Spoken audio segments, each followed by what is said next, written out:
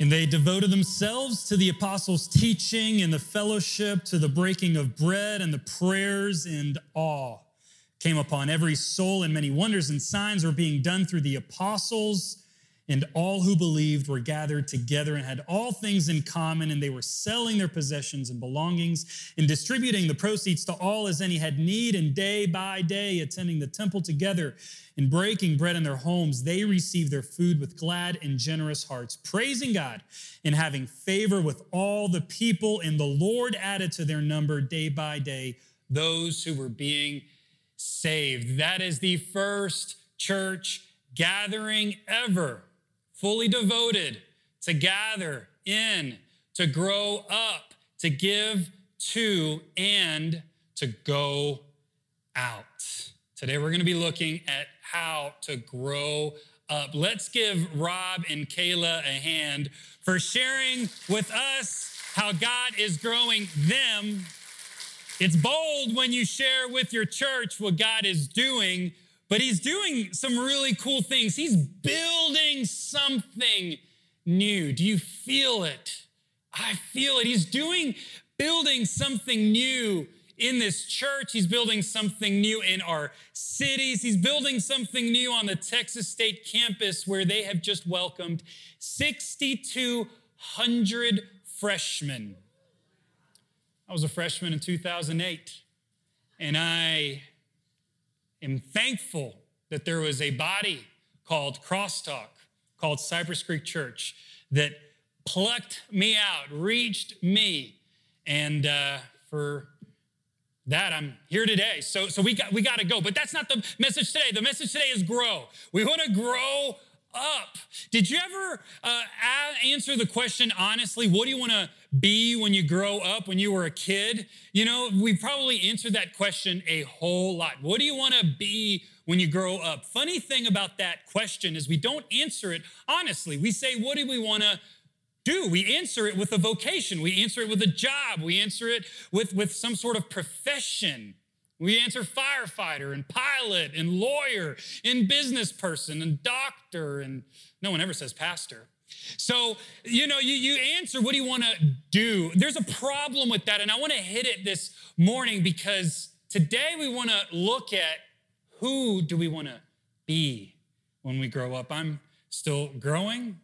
We're still growing. Who do we want to be when we grow up? I do want to know, though, anybody do something that they actually said they wanted to do when they were a kid? I had two in the early service. It's always the teachers.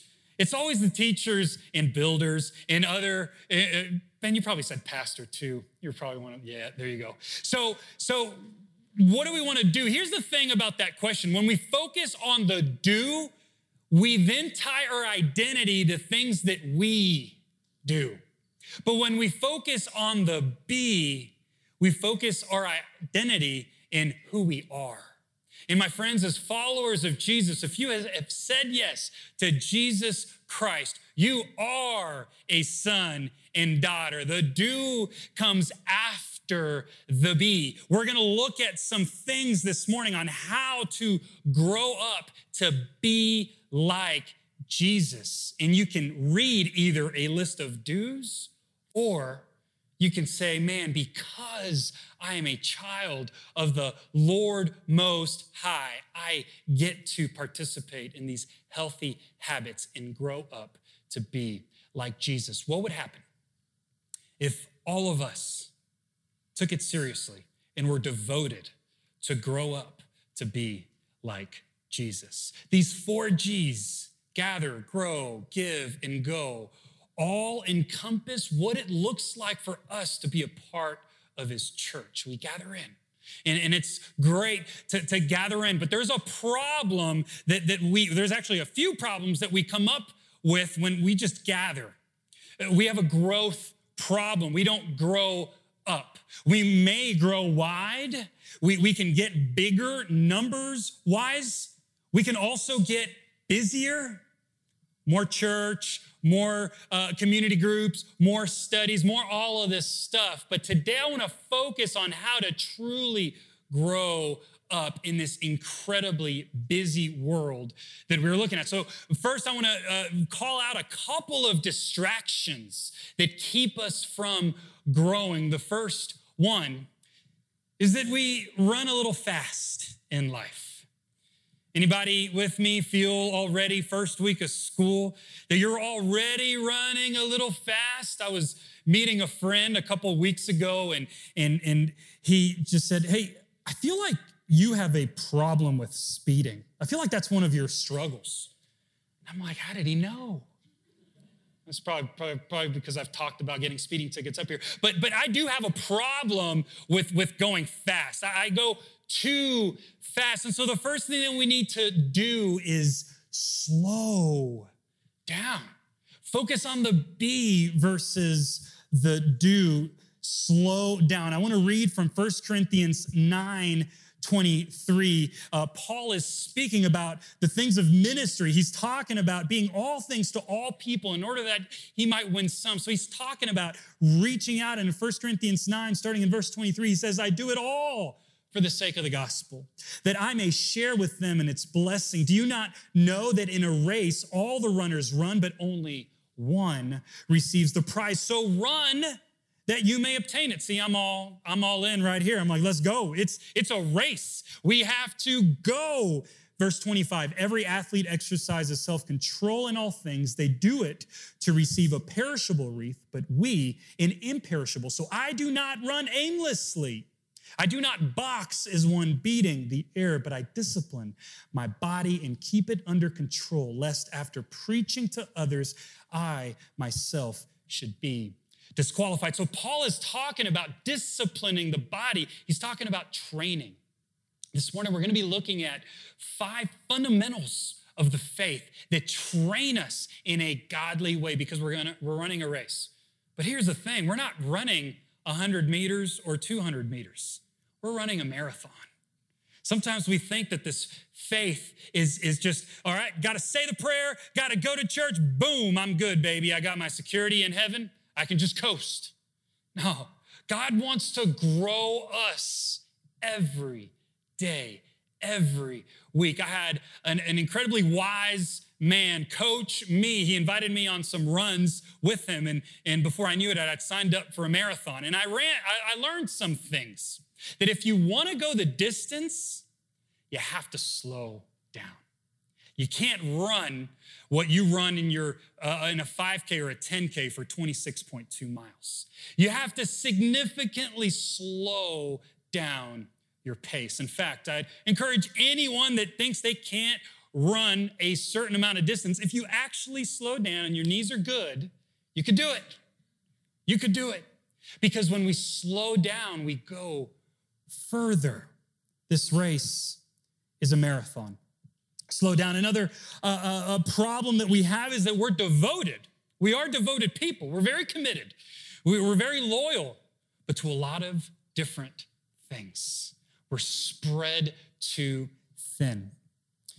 In 1 Timothy 6:4-6-10, Paul teaches us how to prioritize godliness. He says, "If you point these things out to the brothers and sisters, you will be a good minister of Christ Jesus, nourished on the truths of the faith and of the good teaching that you have followed. Have nothing to do with godless myths and old wives' tales. Rather, train yourself to be godly." A lot of godless myths out there, a lot of old wives' tale, but today we're going to learn how to train ourselves to be godly. Verse 8, "For physical training is of some value." So here's the deal. If you are, devoted to your health, physical exercise, phenomenal. Keep on going.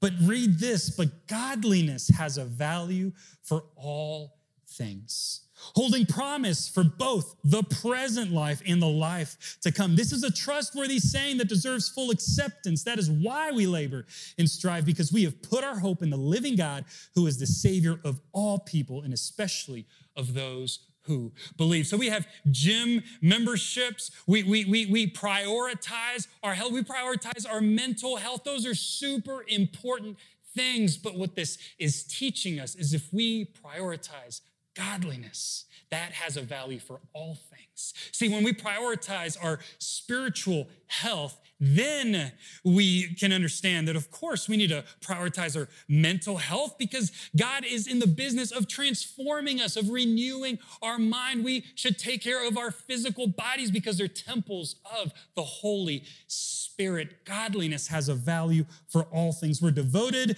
to a lot of things. We're living too fast. Couple more. We're too independent. We like to go at life alone. We like to set our goals. We like to run a race and say, this is my race. I'm going to reach that goal. When we are created, when we first came out of the womb as dependents, there's a noise right now that is bringing me a lot of joy, and it's all the newborns that we have in this church, and we have more to come. That is a blessing to have that little noise around, especially when it's not in your own home. So that is an amazing blessing to see new life and see the dependency, the vulnerability of that little baby and its need, their need for mom and for protection. Then we want to train our kids to be independent, right? We want them to soar. We want them to fly. We had our 3-year-old go to school for the first time this Monday. And he was holding mom's hand on the way to school and in the hallway. And then he just let go, looked up. Mom told me this and said, hey, Mom, I don't need to hold your hand anymore. I'm good. Just walked right into the classroom. Y'all, that's too independent. He's 3. We need to teach him how to be more dependent. Too soon, man. Slow down, Samuel. Sheesh. But we do want them to grow up to be independent, but sometimes we just stop there. Y'all, last week we talked about gathering. We're not just created to be independent beings. We're called to be interdependent. We need one another. In 1 Corinthians chapter 3, Paul speaks to what happens when we're so narrow-minded, when we follow other people and other people's agendas. He's speaking to this disagreement in the church in Corinthians. He says, brothers and sisters, I could not address you as people who live by the Spirit, but as people who are still worldly, mere infants in Christ. Ouch. He's calling them immature. He says, I gave you milk, not solid food, for you were not ready for it. Indeed, you are still not ready. You are still worldly. For since there is jealousy and quarreling among you, are you not worldly? Are you not acting like mere humans? Jealousy and quarreling, that's what happens when we do life independently. We start comparing. We start competing. We start looking at what everybody else is doing and running this thing called the rat race that this world wants us to get lost in, versus recognizing that we're actually called to do life with one another under God's lordship and purpose and plan. He goes on to say, for when one says, I follow Paul, and another, I follow Apollos, are you not mere human beings? What after all is Apollos and what is Paul? Only servants through whom you came to believe, as the Lord has assigned each to each his task. I planted the seed, Apollos watered it, but God has been making it grow. So neither the one who plants nor the one who waters is anything, but only God who makes things grow. God is growing us. One last distraction before we get to these 5 healthy habits is that there are these patterns in the world that are getting louder and that are getting stronger and that are getting more popular in our culture. But y'all, God is not surprised. It's all written here. It's just coming alive more and more to us. In Romans 12, Paul says, therefore, I urge you, brothers and sisters, if in view of God's mercy, to offer your bodies as a living sacrifice, holy and pleasing to God. This is your true and proper worship. Do not conform to the pattern of this world, but be transformed by the renewing of your mind. Then you will be able to test and approve what God's will is, his good, pleasing, and perfect will. There are these patterns out there that are saying, hey, This will satisfy you. Hey, this is now the way that you're called to live life. Hey, this is what it means to truly love. And here it says, no. It's not your way. It's my way, and my way is through growth. It's through transformation. College students, as you seek God's plan for your life, recognize that he says, be transformed. He wants us to change. He doesn't want us to stay like we are right now. So we have a growth problem. We grow wide, we grow busy, we grow independent, and we conform versus transform. I wonder, right now, if you were to take an honest assessment of where you are, would you say that you are conforming more to the patterns of this world, or are you transforming? Is God changing the way you think? Is God changing your schedule, your priorities? My hope is that it would be the latter, and if not, my hope is that after this message, as we read how the early church grew up, that we would leave and also individually grow up. But first, let's pray. Father, we acknowledge that you are here with us, that your presence is among us, and we thank you for that. Holy Spirit, I pray that you would teach us through your word how to grow up to become more like you, Jesus. I pray that it would speak to every circumstance. I pray that through this, as we prioritize you, as we prioritize godliness, that we would see the rest of our lives transformed, that we would see those around us, our families, our friends, our coworkers, our kids. We pray that they would also come to know you, Jesus, and also be transformed. We pray this in the mighty name of Jesus. Amen. So, Jesus, in Luke 2:52, we don't know much about 13 to 30 in Jesus' life, but we know that he grew. It says Jesus grew in wisdom and in stature and in favor with God and all the people. That word stature means maturity. Jesus was growing. God was preparing. The Father was preparing the Son through time. And then we see the early church show us 5 healthy habits, 5 fundamentals. I mean, in sports, high school students, basketball, if you get those fundamentals, if you work on that free throw, you're going to be successful out there on the basketball court. Fundamentals of the faith, how to grow. Let's start by reading the scriptures again, and then we'll go into these 5 healthy habits. Verse 42 of Acts chapter 2 says, "And they devoted themselves to the apostles' teaching and the fellowship, to the breaking of bread and prayers, and awe came upon every soul, and many wonders and signs were being done through the apostles." I would have loved to have been a fly on that wall. See, Jesus had just ascended into heaven. There were 120 people in this upper room. We talked about this last week. Holy Spirit came down, and they didn't stay in that place. They went out. And then the Holy Spirit spoke through Peter.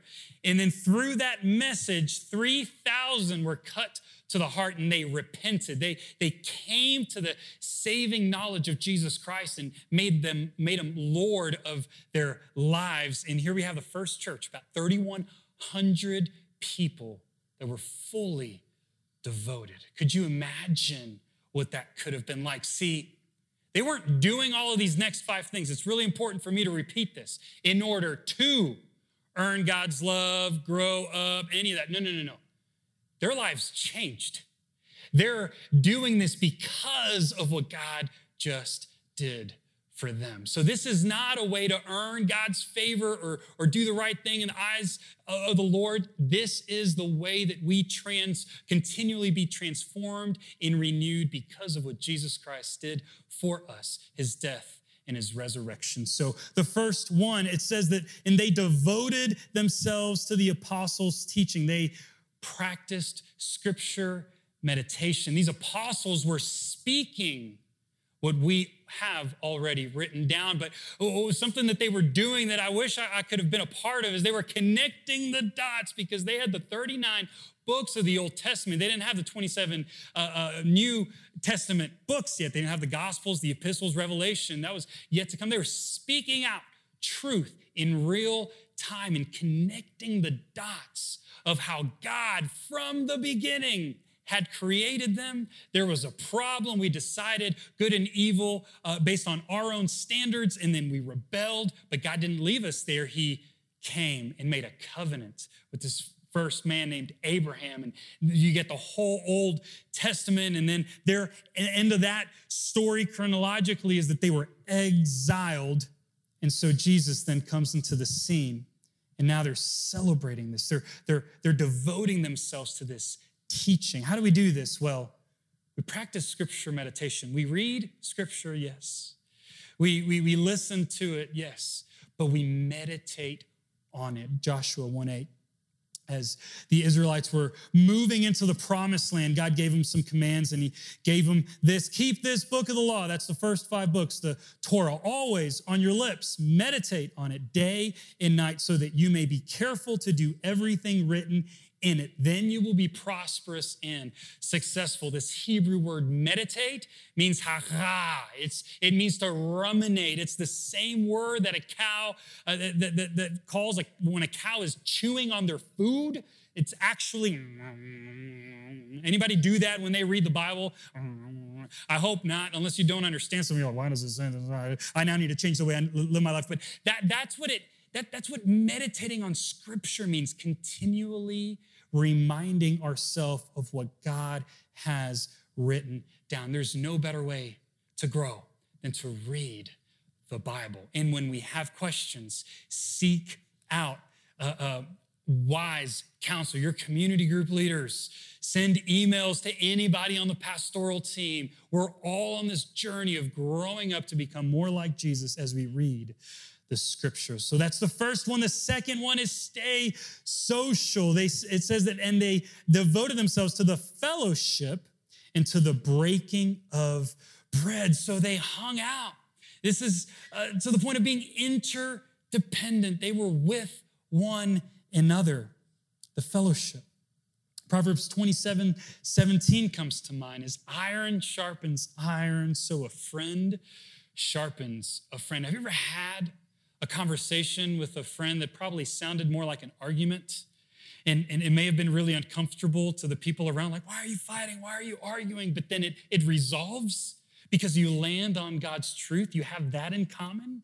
You know, you have the gospel of Jesus Christ as a foundation of that argument. And so you get to that place of actually refining one another. We're called to do this life with one another, not alone. So stay social is the second. The third is find your secret place. Verse 42, they devoted themselves to prayer.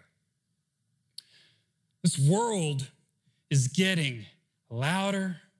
Our news sources are getting louder. Information out there is getting louder. And this is a call to get quieter. We grow up when we have that secret place set with the Lord. It's foundational to our faith, where it's just us and Jesus.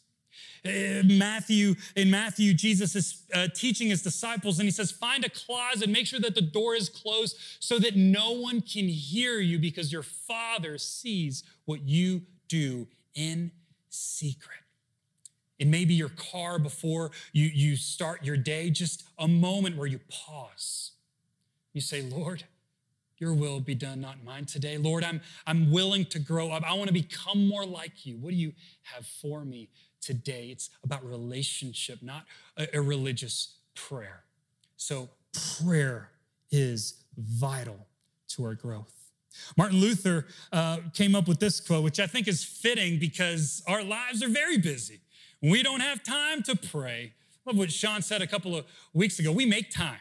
So we get to make time to pray. We get to make time, maybe set a reminder on your phone and say, hey, you pray at 1 p.m. You stop what you're doing in your office, or you stop what you're doing at home, and you just pray and acknowledge that God is right there with you and that he is growing you. Find your secret place. Martin Luther says this: I have so much to do that I shall spend the first 3 hours in prayer. It's counterintuitive, but it grows us. Find your secret place. 4 is maintain a sense of awe. They were devoted themselves to the apostles' teaching and to fellowship and to the breaking of bread and the prayers, and awe came upon every soul. The word awesome is way overused these days. This word awe speaks to the fear of the Lord, this sense that God is doing something in our midst, that the creator of the universe is present with us, that he knows us, that he calls us by name. And I love the order. They devoted themselves to meditating on scripture. They were devoted to reading the Bible. They were devoted to the fellowship, and they were praying, and then they had awe. The book of Ecclesiastes, I think, is very relevant to our world today because it talks a lot about how many things in this world are meaningless. They don't make sense. They don't add up. There's no logic. Then at the end, after you read Ecclesiastes, read a gospel to get your spirits up. I recommend that. But at the end, Solomon, who's teaching his kids, like, yo, this world is crazy. It was back then. It still is today. Nothing new under the sun. Ecclesiastes 12, verses 13 and 14 says, that's the whole story. Here's now my final conclusion. Fear God and obey his commands. For this is everyone's duty. God will judge us for everything we do, including every secret thing, whether good or bad. Sometimes we focus on the awe of the world, and we're shocked by things, and that's what captivates our attention. We were worshiping here earlier, and I was reminded of Isaiah 8, and I want to read that because I think it is a word for us in this season. Isaiah is prophesying. He's speaking about the coming Assyrian takeover of the Israelites. This is not good news. And he says in verse 11, it's not going to be on your screen, so you can look it up. It's Isaiah 8, verses 11. I'm going to read all the way through 15. He says, the Lord has given me a strong warning not to think like everyone else does, not to be in awe and distracted by what everybody else is doing. He said, don't call everything a conspiracy like they do, and don't live in dread of what frightens them. Make the Lord of heaven's armies holy in your life. He is the one you fear. He is the one who should make you tremble because he will keep you safe. Do you see that? We fear the one who keeps us safe, but I want to keep on reading because there's more. He says, and for the people of Jerusalem, so the people that aren't trusting in God, he says, he will be a trap and a snare. Many will stumble and fall, never to rise again. They will be snared and captured. Y'all, let's be captivated by the awe of God. He's going to take care of it. He's going to take care of it. If we focus on him, that will grow us up to become more like Jesus and be like Jesus to a world that desperately needs to maintain a sense of awe. Rob also hit it on the video. When we fear God, we trust him. And so we don't have to figure out what to do when we trust God. All we got to do is obey. All we got to say, God, I don't get it. Like, I personally wouldn't do that. It doesn't make sense to me. I don't feel like I want to do that. But I fear you and I trust you. So here we go. Grow up. Last, many wonders and signs were being done. So, and they devoted themselves to the apostles' teaching, the fellowship, to the breaking of the bread and prayers, and all came upon every soul. And many wonders and signs were being done.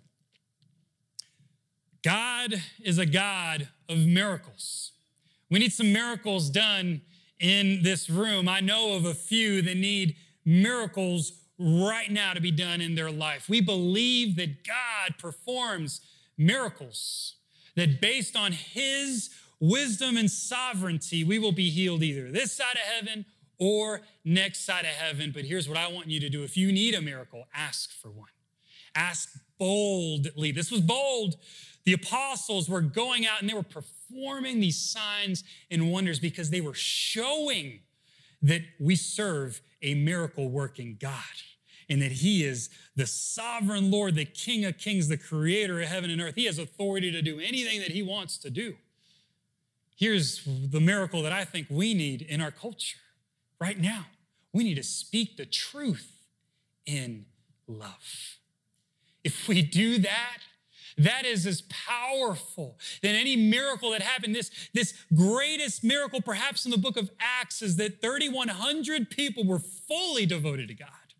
They came together, they had tremendous strength in this unity, and they spoke the truth about who Jesus was. For the rest of Acts, you read how the church multiplied, and even though they were oppressed, and even though they were scattered, the church thrived through any sort of oppression.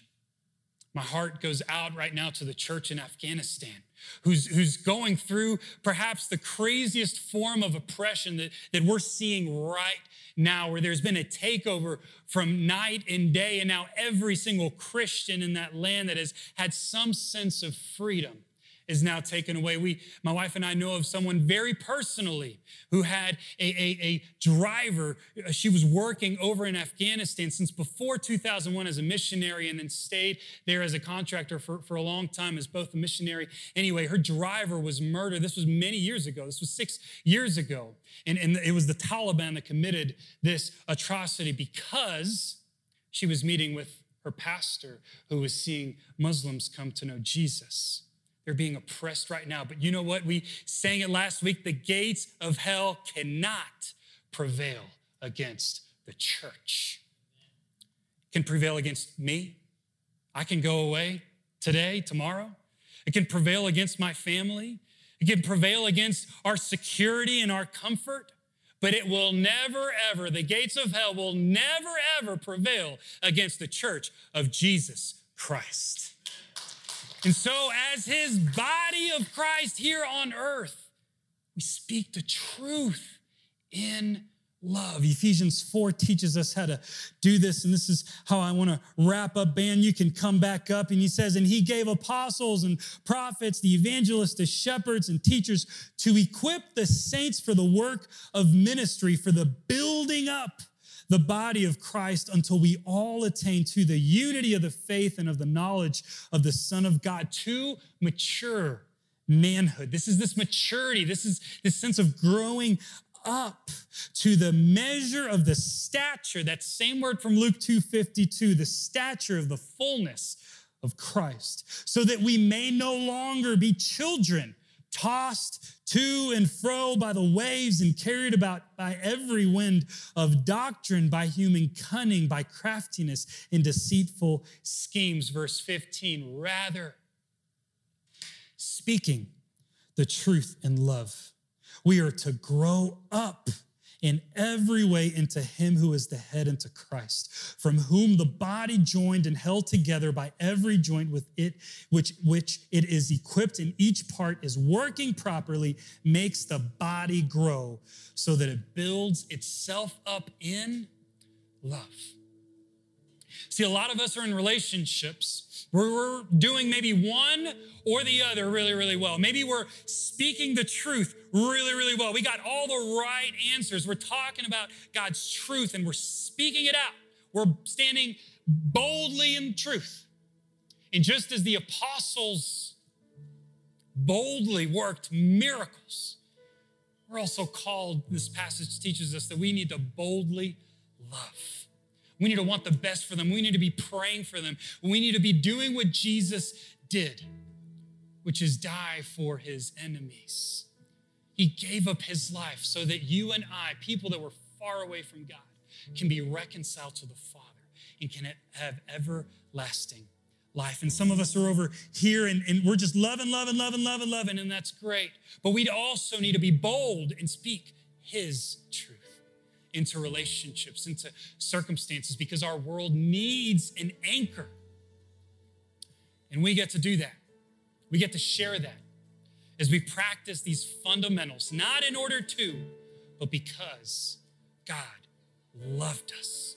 He gave his one and only Son so that we can have and inherit everlasting life. So I don't know which of these resonated with you. I want to put them all up on the screen, these these 5 healthy habits that this early church teaches us. Maybe perhaps something that you need to do is commit yourself. Be devoted to scripture meditation. You're missing that habit in your life. We have the devotionals that go out every single morning. Somebody in the pastoral staff writes those for the body, not for their individual self, although they grow up too, but to grow the body. Maybe you need to start attending a community group and check out and live interdependently and stay social, or find your secret place and spend that time with him, or maintain this sense of awe towards the Lord, or speak the truth in love. God's growing me. I hope that you allow him to grow you up to become more like Jesus as well. If you're willing, please stand.